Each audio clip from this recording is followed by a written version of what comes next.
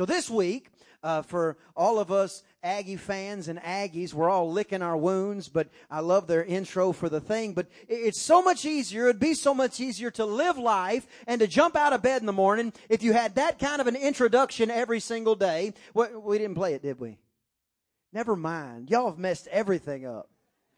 Listen, y'all, we had a great video. It had the Aggie band playing in it. It had the guys swaying, and it was so exciting. And then y'all ruined it by giving me a present. No, I'm just kidding. But the thing is, your life doesn't exist with cheerleaders most often time. Now, as a husband and wife, you should be the cheerleader for your spouse. As a mother and father, you should be the cheerleader for your children, meaning you are not in competition with your children. Your dreams coming true are not independent of your children's dreams coming true. Everybody's dreams can come true. There's not one pie and only a few pieces of it. There's a pie for every single person. If a pie starts to run out, God will just bake another pie and give that one to you. He doesn't grow slack in well-doing. He doesn't slumber. He doesn't sleep. And He's not sleight of hand. He is the God that supplies your needs according to His riches and glory. But all of us don't necessarily have 107,000 people chanting our name on Monday morning to get us to go to work and to go to work with a smile on our face.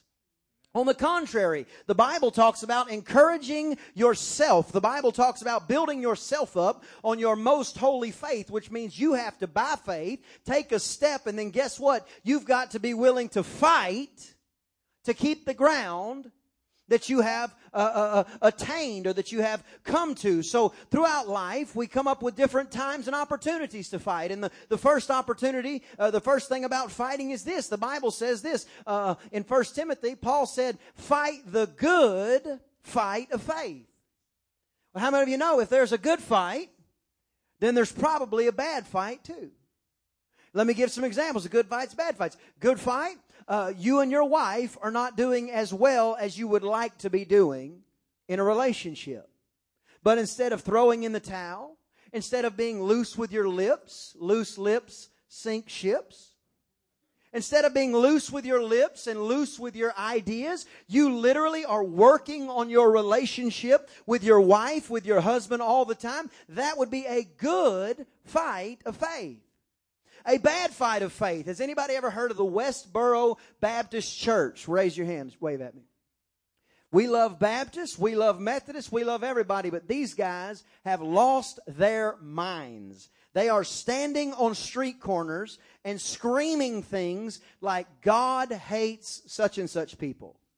God hates this kind of people. Screaming at them. Then they're going to soldiers' funerals, and they're standing at the soldiers, at the road next to the funeral, and they're screaming obscenities and all kind of nonsense at these funerals, and they're constantly, forever and always, talking negative and just building people down. That is not the good fight of faith. That is a lie from the pit of hell, and it is a bad fight of faith.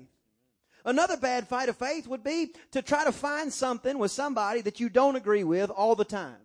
The Bible says this way. It says, I become all things to all men that I might win some. That does not mean that we compromise the gospel. It does not mean that we sugarcoat the gospel. What it does mean is we spend our time trying to do what the apostles did and trying to find common ground and getting to know somebody so we have the chance to present the good news of the gospel to them instead of just running them out of our lives. The good fight of faith. We've got to understand that in this life, you are not just called to tiptoe through the tulips. If you're a Christian, if you've been born again, if you've been washed in the blood of Jesus, then from that standpoint, you are now called into battle. And here's the deal. We're all much better with you in the fight with us than we are without you. Ephesians chapter number 6 and verse number 11. Ephesians 6 and verse number 11. Say amen when you're there.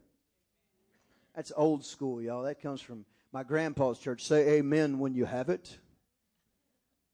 The Bible says this in verse number 10. You don't have to go there. We'll start in 11. I'm going to read 10 anyway. Finally, my brethren, be strong in the Lord and in the power of His might. Put on the whole armor of God that you may be able to stand against the wiles of the devil. Number one, the whole armor of God.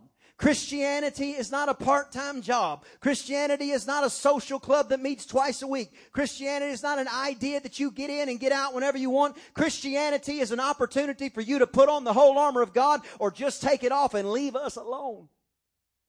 Put on the whole armor of God. Put the whole thing on. Get serious about living for God. Your children are on the line. Your nieces and nephews are on the line. Your cousins and your neighbors and everybody else is on the line. I'll never forget one time I read a quote by Charles Spurgeon, and I'll butcher it when I try to say it, but it said something like this. It says, if somebody goes to hell, let them have to leap over our praying bodies to get there.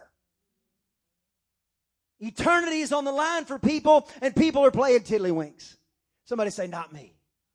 Put on the whole armor of God. Get in the fight. Join us.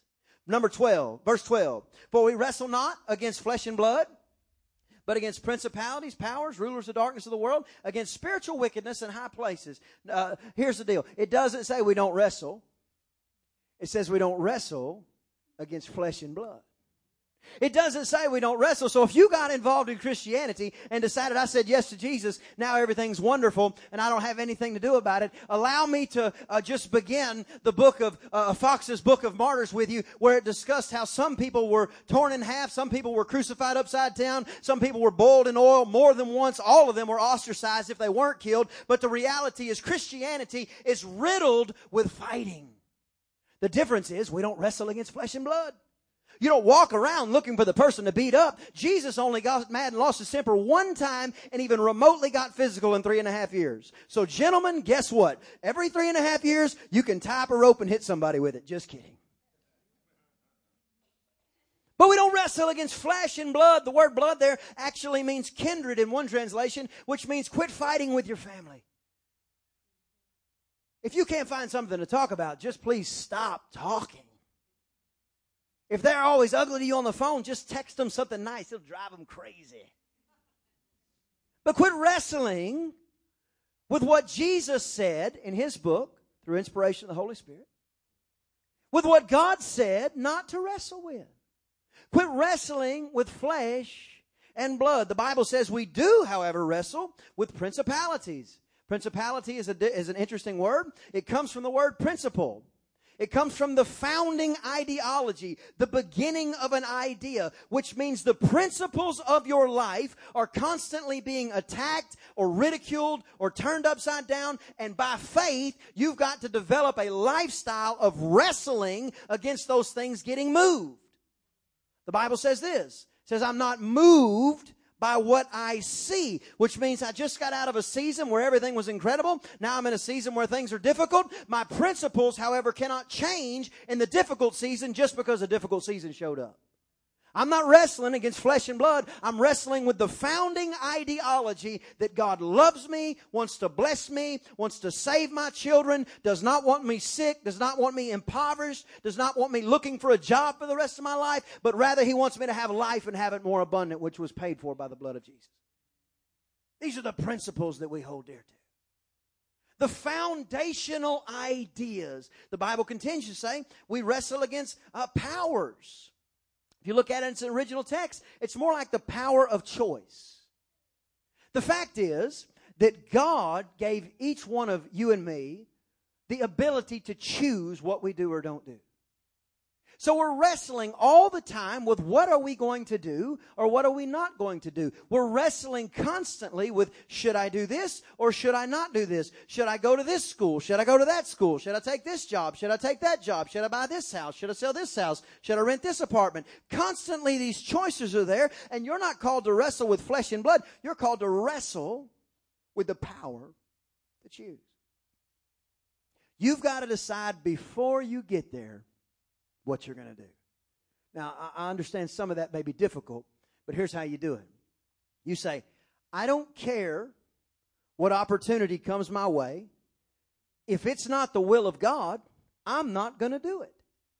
I don't care how incredible it sounds on paper. If it's not the will of God and I can't get peace in my spirit, then I'm not going to do it. Did you know Adam and Eve, they were put in the garden. God told Adam, take care of everything, take dominion over everything. But here's the thing. You got the ability to choose whether or not you're going to obey what I'm asking you to do, which is not eat this tree. And he blew the whole thing because he ate of the tree that he shouldn't have eaten from. It's the power of choice that we wrestle with. If the minute God saved you, He made you into a robot that could never do wrong again, would you even really be serving Him? If the minute He saved you, if He removed your ability to choose wrong over right, would you even be a Christian? Or would you just be? Rulers of darkness. Now here's the deal. It's October. You can't walk into Kroger without seeing the Grim Reaper blow-up doll at the thing. And can I just say for the record, I personally don't like Halloween at all. That's just me. I don't care if anybody does like it, but I don't understand. You spend 365 days out of the year telling your children, God didn't give us a spirit of fear, but of power, love, and a sound mind. But today, we want to scare you. Baloney. I don't want my kids scared. Back. May have been the present.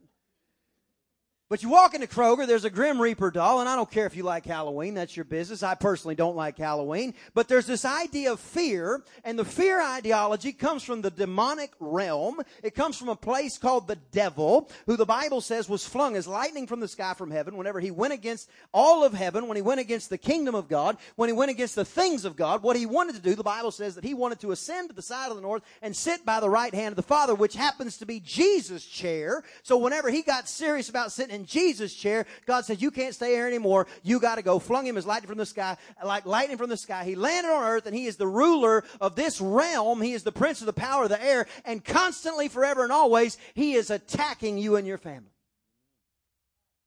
Here's the good news. He's already been defeated. He's already a conquered foe. You have the victory in Christ. You have the victory in God. But at the same time, you have to understand that you don't wrestle against flesh and blood, but you do wrestle against the demonic. Demonic will try to do anything and everything to get to you. Number one, he will try to make you doubt. He will try to make unbelief take root in your home. He'll try to put a contrite spirit in your home, a contrary spirit in your home. He'll try to put different ideas in your home. He'll try to weaken your foundations with your children by trying to convince them that they were somehow formed out of some mud guppy that crawled out of a swamp 1 billion years ago, and poof, now there's a human being. He'll try anything he can to get you off track just a little bit. So you have to recognize that in your home, in your house, you are not wrestling against flesh and blood, but you are wrestling against demonic powers. I'm sorry if this is the first time you've heard the word demonic power said more than 5 times in a church service, but I have to answer to God when I get to heaven, and I don't want him to say, why didn't you tell the people the truth? The situation is very simple in your life. You have the authority, but you have to understand what you're wrestling. Spiritual wickedness, evil purposes. This is not necessarily one person or one entity. This is more of an ideology. Spiritual wickedness. Here's an example. A baby is not a baby until a baby is 20 weeks pregnant. That's a lie. A friend of mine lost a baby at 17. His wife and her lost a baby at 17 weeks. We had a funeral for the baby. I did not hold the baby, but I saw pictures of the baby. And if that is not a baby, then I'm not a human. Spiritual wickedness. Let me tell you where the spirit of abortion comes from. It comes from the devil. It comes from the enemy of God. And here's where we've seen it time and time again. Do you remember when Jesus was born? Do you remember what they said in Bethlehem? Do you remember what the king tried to do? He said, let's do this. Let's kill every baby so we can get Jesus. That's called abortion. Here's another example. Whenever Moses was born, do you remember what the Egyptians said? There's too many Israelites raising up. So let's do this. Let's have them kill every one of the boys that's born, all the Israelite boys that's born, so that they won't overtake Egypt. That's called abortion. It's not new. The Bible says there's nothing new under the sun. So it's the exact same thing. It's spiritual wickedness. You can't go grab somebody and say, you're abortion. You can't go grab one group of people and say, you're the only group that supports abortion. No, it's spiritual wickedness. And it's our responsibility, nay, it's our opportunity to inform our offspring, our friends, our neighbors, and those people that we love the truth about what these things are. Here's one more example. The Bible says that you will have one man marry one woman, and this is called marriage. But in 2014, it's getting so crazy that somebody might try to marry a tree pretty soon, and then they'll try to justify it by saying, well, I just want the tree to have health benefits. Nonsense. This is spiritual wickedness, and it's our responsibility to make sure we know the truth. Somebody say amen. Verse number 13. Wherefore, take unto you the whole armor of God. This is the second time we see him say the whole armor of God. That you may be able to stand in the evil day, having done all to do, stand. Here we go again. Stand, therefore, having your loins girt about with truth, and having on the breastplate of righteousness. Number one, the belt of truth. Have your loins girt about with truth. Listen to me. Truth is what holds it all together. Truth is what ties the whole thing in a knot and says everything else may be unsecured and unfettered, but the truth is what holds everything near and dear to me. That's why Christians, we believe that there really was a man named Noah who really did build a boat, who really did put a bunch of animals in it, and God really did flood the earth, and he rescued Noah's family and the animals, and all of you and me can date our lineage back to Noah and his family because he did that, because it is true. So we girt that about our loins, and I don't care how many people come and say something adverse or contrary to that. We believe the truth. Everything about your life is predicated on whether or not you'll believe the truth. The Bible says this. It says, for lack of knowledge, my people perish. If you don't know the truth, guess what? You'll be in bondage. Because the Bible says you'll know the truth, and the truth shall set you free. Your life is held together by the strap of truth. Number two, put on the breastplate of righteousness. Do you remember Superman? He would go into the phone booth and he would rip his jacket off, and no, that wasn't me. I know what you're thinking. But anyway, he would rip his jacket off and he would have a big old S on his chest, and that was about where the breastplate would be.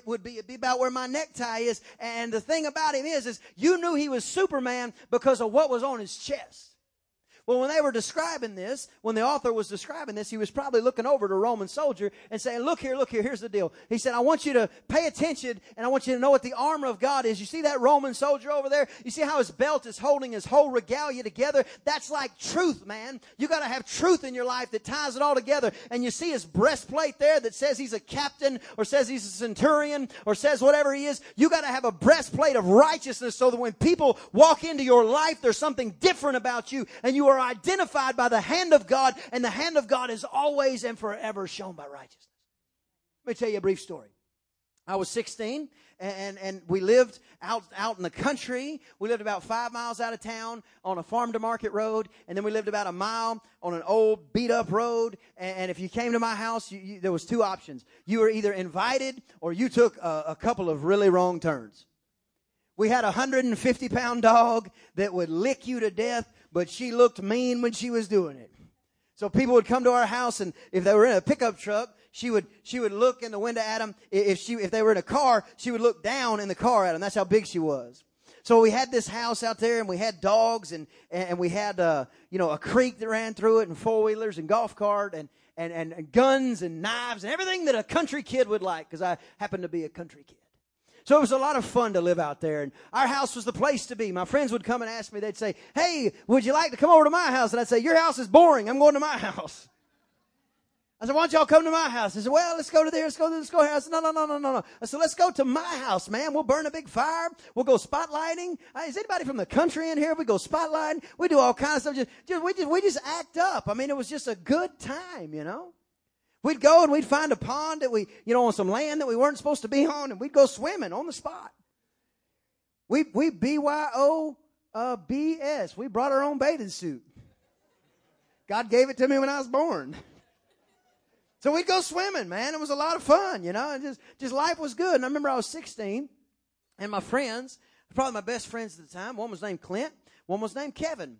And they came out, and they were at the house, and we were all just goofing off and hanging out and doing whatever 16-year-old country kids do. And got to be about 10, 11 o'clock, and so they probably had to go to their house. Their mom told them what time to be home, and they left. And when you got to the end of our little dirt road, there was a farm-to-market road. And on that farm-to-market road, there was a blind curve that you had to kind of turn out of to get on the road. And when they were leaving, unfortunately, this is very tragic, there was a man that was extremely drunk, and he was driving a motorcycle over 150 miles an hour. And he swerved into their lane, and the guy on the motorcycle didn't make it. It was a terrible, terrible situation.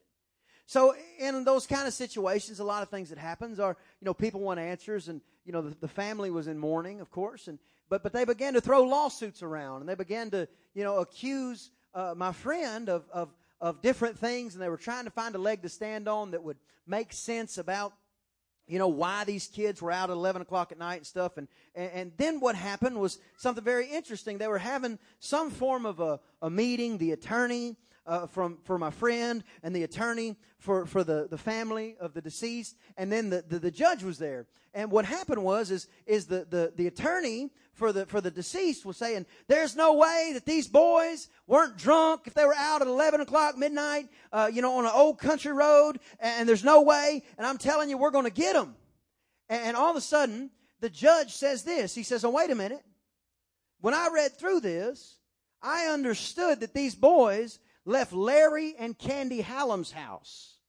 And Larry and Candy Hallam wouldn't have a drop of alcohol on their property. So if you think those boys were drinking at Larry and Candy Hallam's house, you got no leg to stand on, and you better change your argument, because my parents were known for righteousness. Now, I don't care if you drink one bit, but a 16-year-old young man has no business drinking, period. My dad didn't make any bones about it. Sometimes he'd tell him, sometimes he wouldn't. But if you came to my house any time, my dad was going to say, oh, come on in, eat all the hamburgers you want, go out there, all the boys by the fire. And then my dad would turn into like undercover SWAT. And he would start searching in pickup trucks. And he'd look under the seat in pickup trucks. And he'd look in the cooler if they had a cooler in the back. He'd go into the glove box, and he'd open the ashtray. And if he found anything, number one, he would pour it out on the spot, and then he would go in immediately and say, guess who I'm calling? Your mama, and you're not leaving. Because at his house, this is how it went. He was known for righteousness. You put on the breastplate of righteousness so that your life exudes the things of God. So that your life screams the things of God. Again, don't hang up on whether or not drinking, not drink. Again, I don't care. But what I am telling you is be known for godliness. The scripture continues on, and it says, and your feet shod with the preparation of the gospel of peace. 2 words there. Peace and preparation. Number one, you've got to be prepared to walk in peace. You're going to go to Thanksgiving here in about a month, a little over a month. And you're going to walk in. And Cousin Ned is going to say something like this. Boy, you've put on weight. Cousin Ned's going to say something like this. This is the driest turkey I've ever had in my life. He's going to eat a lot of it too, and then has to take some with him. Cousin Ned's going to be the one that shows up late with nothing and leaves with everything. If you're not laughing, you're probably Cousin Ned in the story, just for the record. But the reality is simple. You have to be prepared for that situation before you get to that situation. You don't walk in peace on accident. You walk in peace on purpose. You don't walk in love on accident. You walk in love on purpose. Gentlemen, if you work outside the house and you're coming home, can I just tell you something that really helped me years ago? This is just a practical idea. If you're not ready to be kind when you walk in the door, drive around the block again. You got to walk in peace on purpose. You've got to decide, if it doesn't go my way, I'm still going to walk in peace. If it does go my way, I'm still going to walk in peace. Above all, everybody say above all. Come on, you sound good. One more. Above all. That's what I'm talking about. taking the shield of faith, wherewith you shall be able to quench all the fiery darts of the wicked, the flaming arrows of the evil one. Remember now, when he's talking, he's probably doing like Jesus used to do with a mustard seed. He'd go, okay guys, I'm trying to explain faith to you. Here's a mustard seed. If you have enough faith like this mustard seed, then and only then can you speak to this mountain and tell it to be removed and tell it to be cast in the sea, and it so shall be. So he was sitting there, he was looking at a soldier, and he was probably defining it to him, and he says, above everything else now, you've got to take up the shield of faith, because without the shield, a soldier is completely and totally exposed to the adversary. So he says, take up the shield of faith, wherewith you'll be able to quench the flaming arrows or the fiery darts of the wicked, of the enemy. So what the Roman soldiers would do is typically they had either a metal or wooden shield that had a leather piece on the outside of it. And what they would do before battle is they would take that sword, that shield, and they would dip it and soak it in water, and then they would go to war. They would go to battle with their shield, their leather shield, soaked in water, so that when an arrow hit their shield, it would literally just be put out and become of no effect at all. You and me have to take up the shield of faith. It's impossible to please God without faith, but you got to understand that your faith has to be bathed in the water of the Word of God to be effective. A parachute jumper has faith in their parachute. A fisherman, when he throws a line, has faith that a fish will bite it. Faith is evidence in something you can't see. But faith can be pointed in any direction whatsoever. If you spend your time muttering and grumbling about what could happen, guess where your faith is pointed? But if you spend your time focused not on what is happening, but what God's going to do, now you're carrying a shield of faith that is soaked with the water of the Word. There's nothing like faith. Faith can withstand any attack because it simply says, I understand what's happening now is not the best situation, but I also understand the God of heaven and earth has not fallen off His throne, and He who began a great work in me will complete it. 17, and take the helmet of salvation and the sword of the Spirit, which is the Word of God. The helmet of salvation. I used to have a dirt bike, and I used to ride that dirt bike like a man on fire. You know, I thought I was really good at it, and I would ride that thing, and I'd ride a wheelie, wang, wang, wang, wang, wang. The problem was it had some of you guys are going to understand this. You ladies just go to sleep for a minute. But it had a hole in the boot that the carburetor went in. Does anybody know what I'm talking about when I say, okay, just one person, great. So it had a hole in the boot of the carburetor. So every now and then you'd have that thing wrapped up, wang, wang, wang, wang, wang, and it would just suck air, whoom. And when they suck air, that means they just take off screaming, wah! And you could turn the key off, you could turn the ignition off, and man, it didn't matter. It was gone. So before I understood what was happening, I was just convinced the devil was attacking me and my motorcycle was possessed. But I found out it had a hole in it, so I'd be riding that thing sometimes. I'd be riding a wheelie, probably like 4 or 5 miles because I was that good. For like 4 or 5 feet, with my mom holding me. Okay, Brian, you can do it.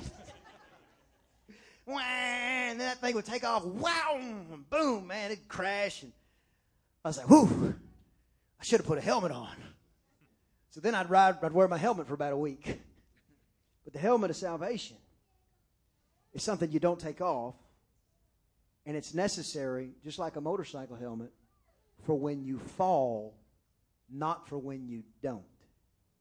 You see, so many times Christians, when something bad happens to them, they begin to question God. They begin to question their position with God. They begin to question their placement with God. But the Bible says the righteous may fall 1,000 times, but they get back up.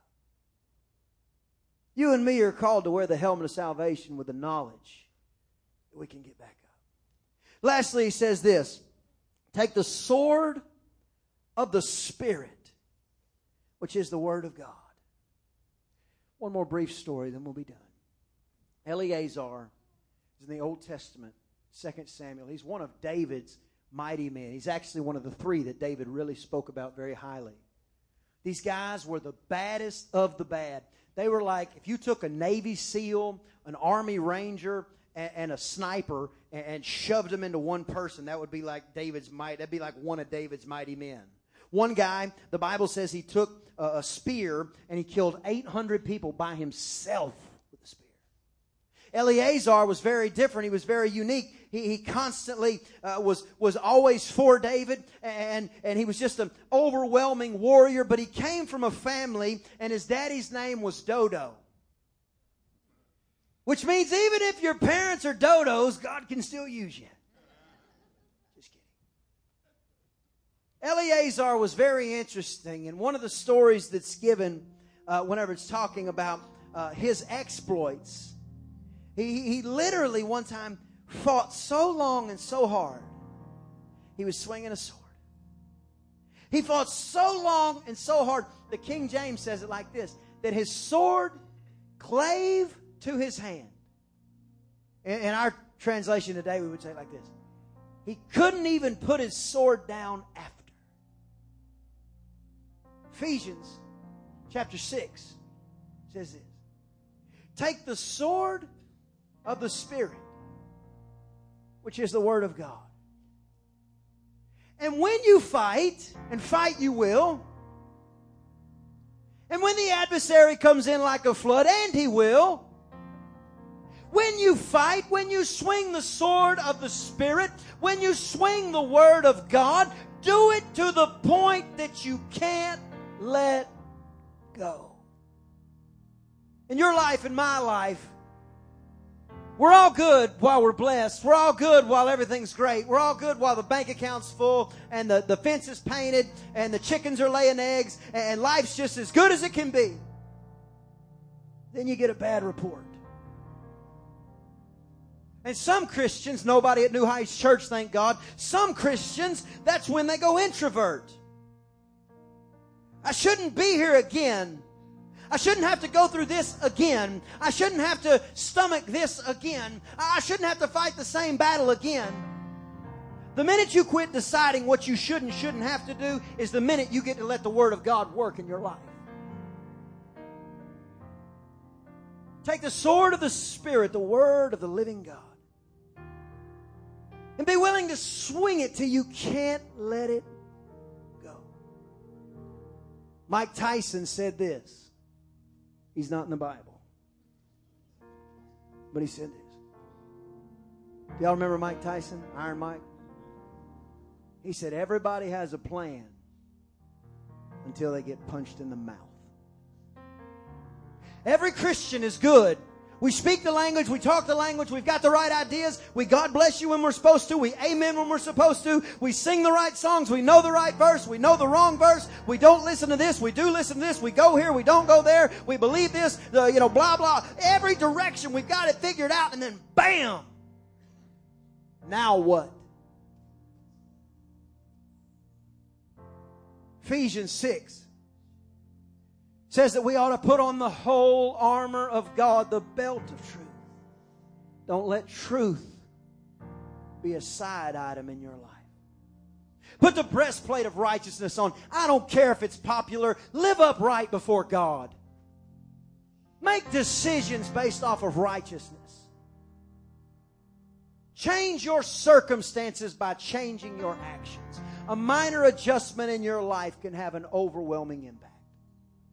Some of you, it would be a victory if you weren't ugly to your wife for one day.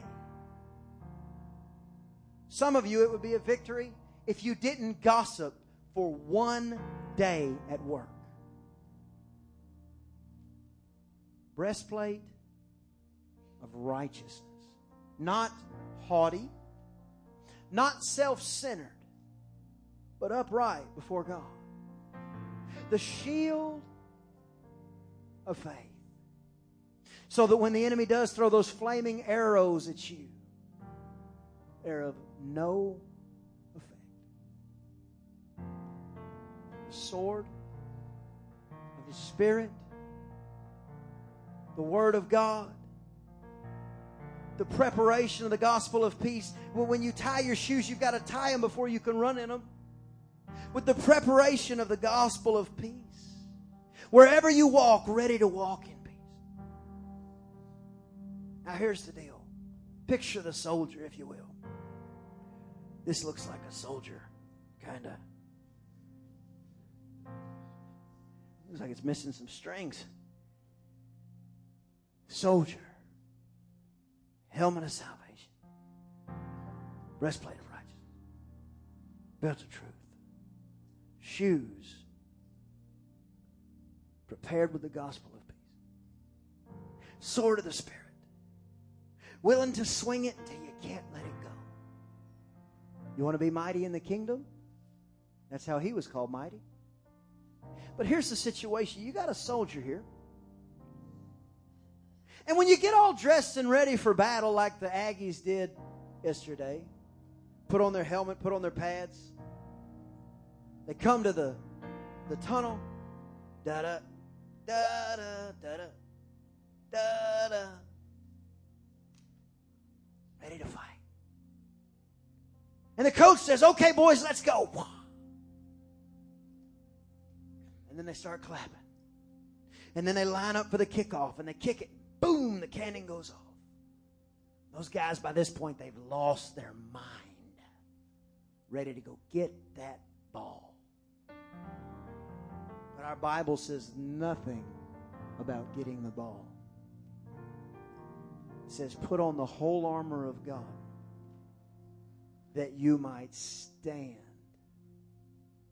And having done all to do, stand.